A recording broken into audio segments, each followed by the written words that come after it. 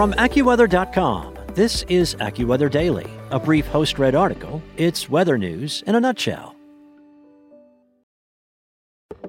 From AccuWeather.com, this is AccuWeather Daily, a brief host-read article. It's weather news in a nutshell. A Florida resident had a hunch that he would find some treasures after Hurricane Ian stirred up waters, but he wasn't expecting to find something so valuable. AccuWeather's Thomas Leffler writes about how one man's treasure hunting hobby led to a heartwarming reunion. After disasters such as September's Hurricane Ian, Florida residents take to the coast's eroded shorelines hunting for treasures such as jewelry, coins, and other artifacts.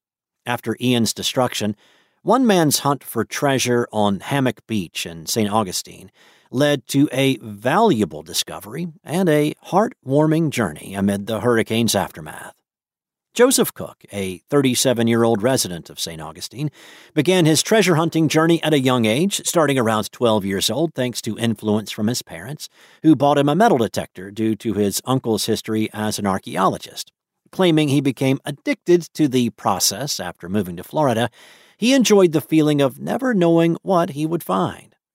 Early on, it was a lot of Civil War stuff, old coins, Mercury dimes, Cook said. A lot of junk, too, but it's a lot of fun. You never know what you're going to find. You never expect it. You never know what to expect. It's like Christmas every day. Cook eventually began turning his hobby into social media content, and recently used his outreach on his biggest break yet.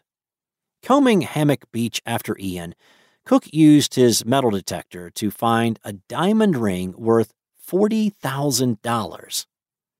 It was just a normal day. We had just gotten through Hurricane Ian, so I was hoping a lot of stuff was washed up, Cook said.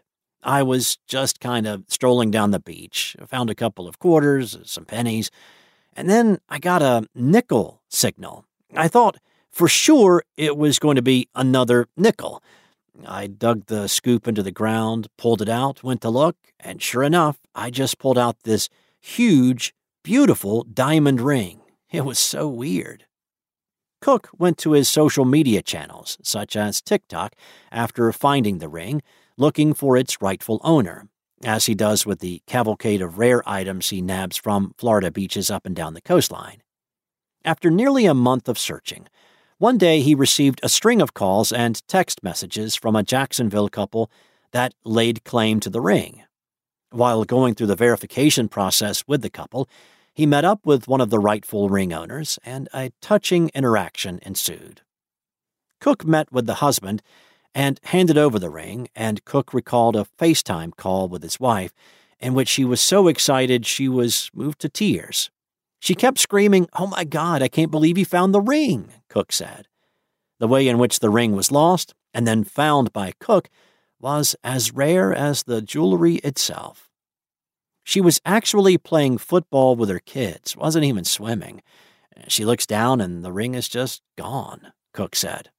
She told me that her husband went and bought a metal detector, searched for 4 days, and never found it. That was before the hurricane. Cook went on to explain that it was months later, after Hurricane Ian, when he ventured out on his treasure hunt and found the ring. After returning the ring, Cook nearly immediately found another diamond sparkler, which caused him to claim in a TikTok video that karma does exist. I always believed that. I returned tons of rings this year. Some people think I'm crazy for returning them, but that's what I do it for. It's about the hobby for me and getting the stuff back to people. Every time I find something and find the owner, I kid you not, within a few days, and even the same day, I find something bigger and better, Cook said.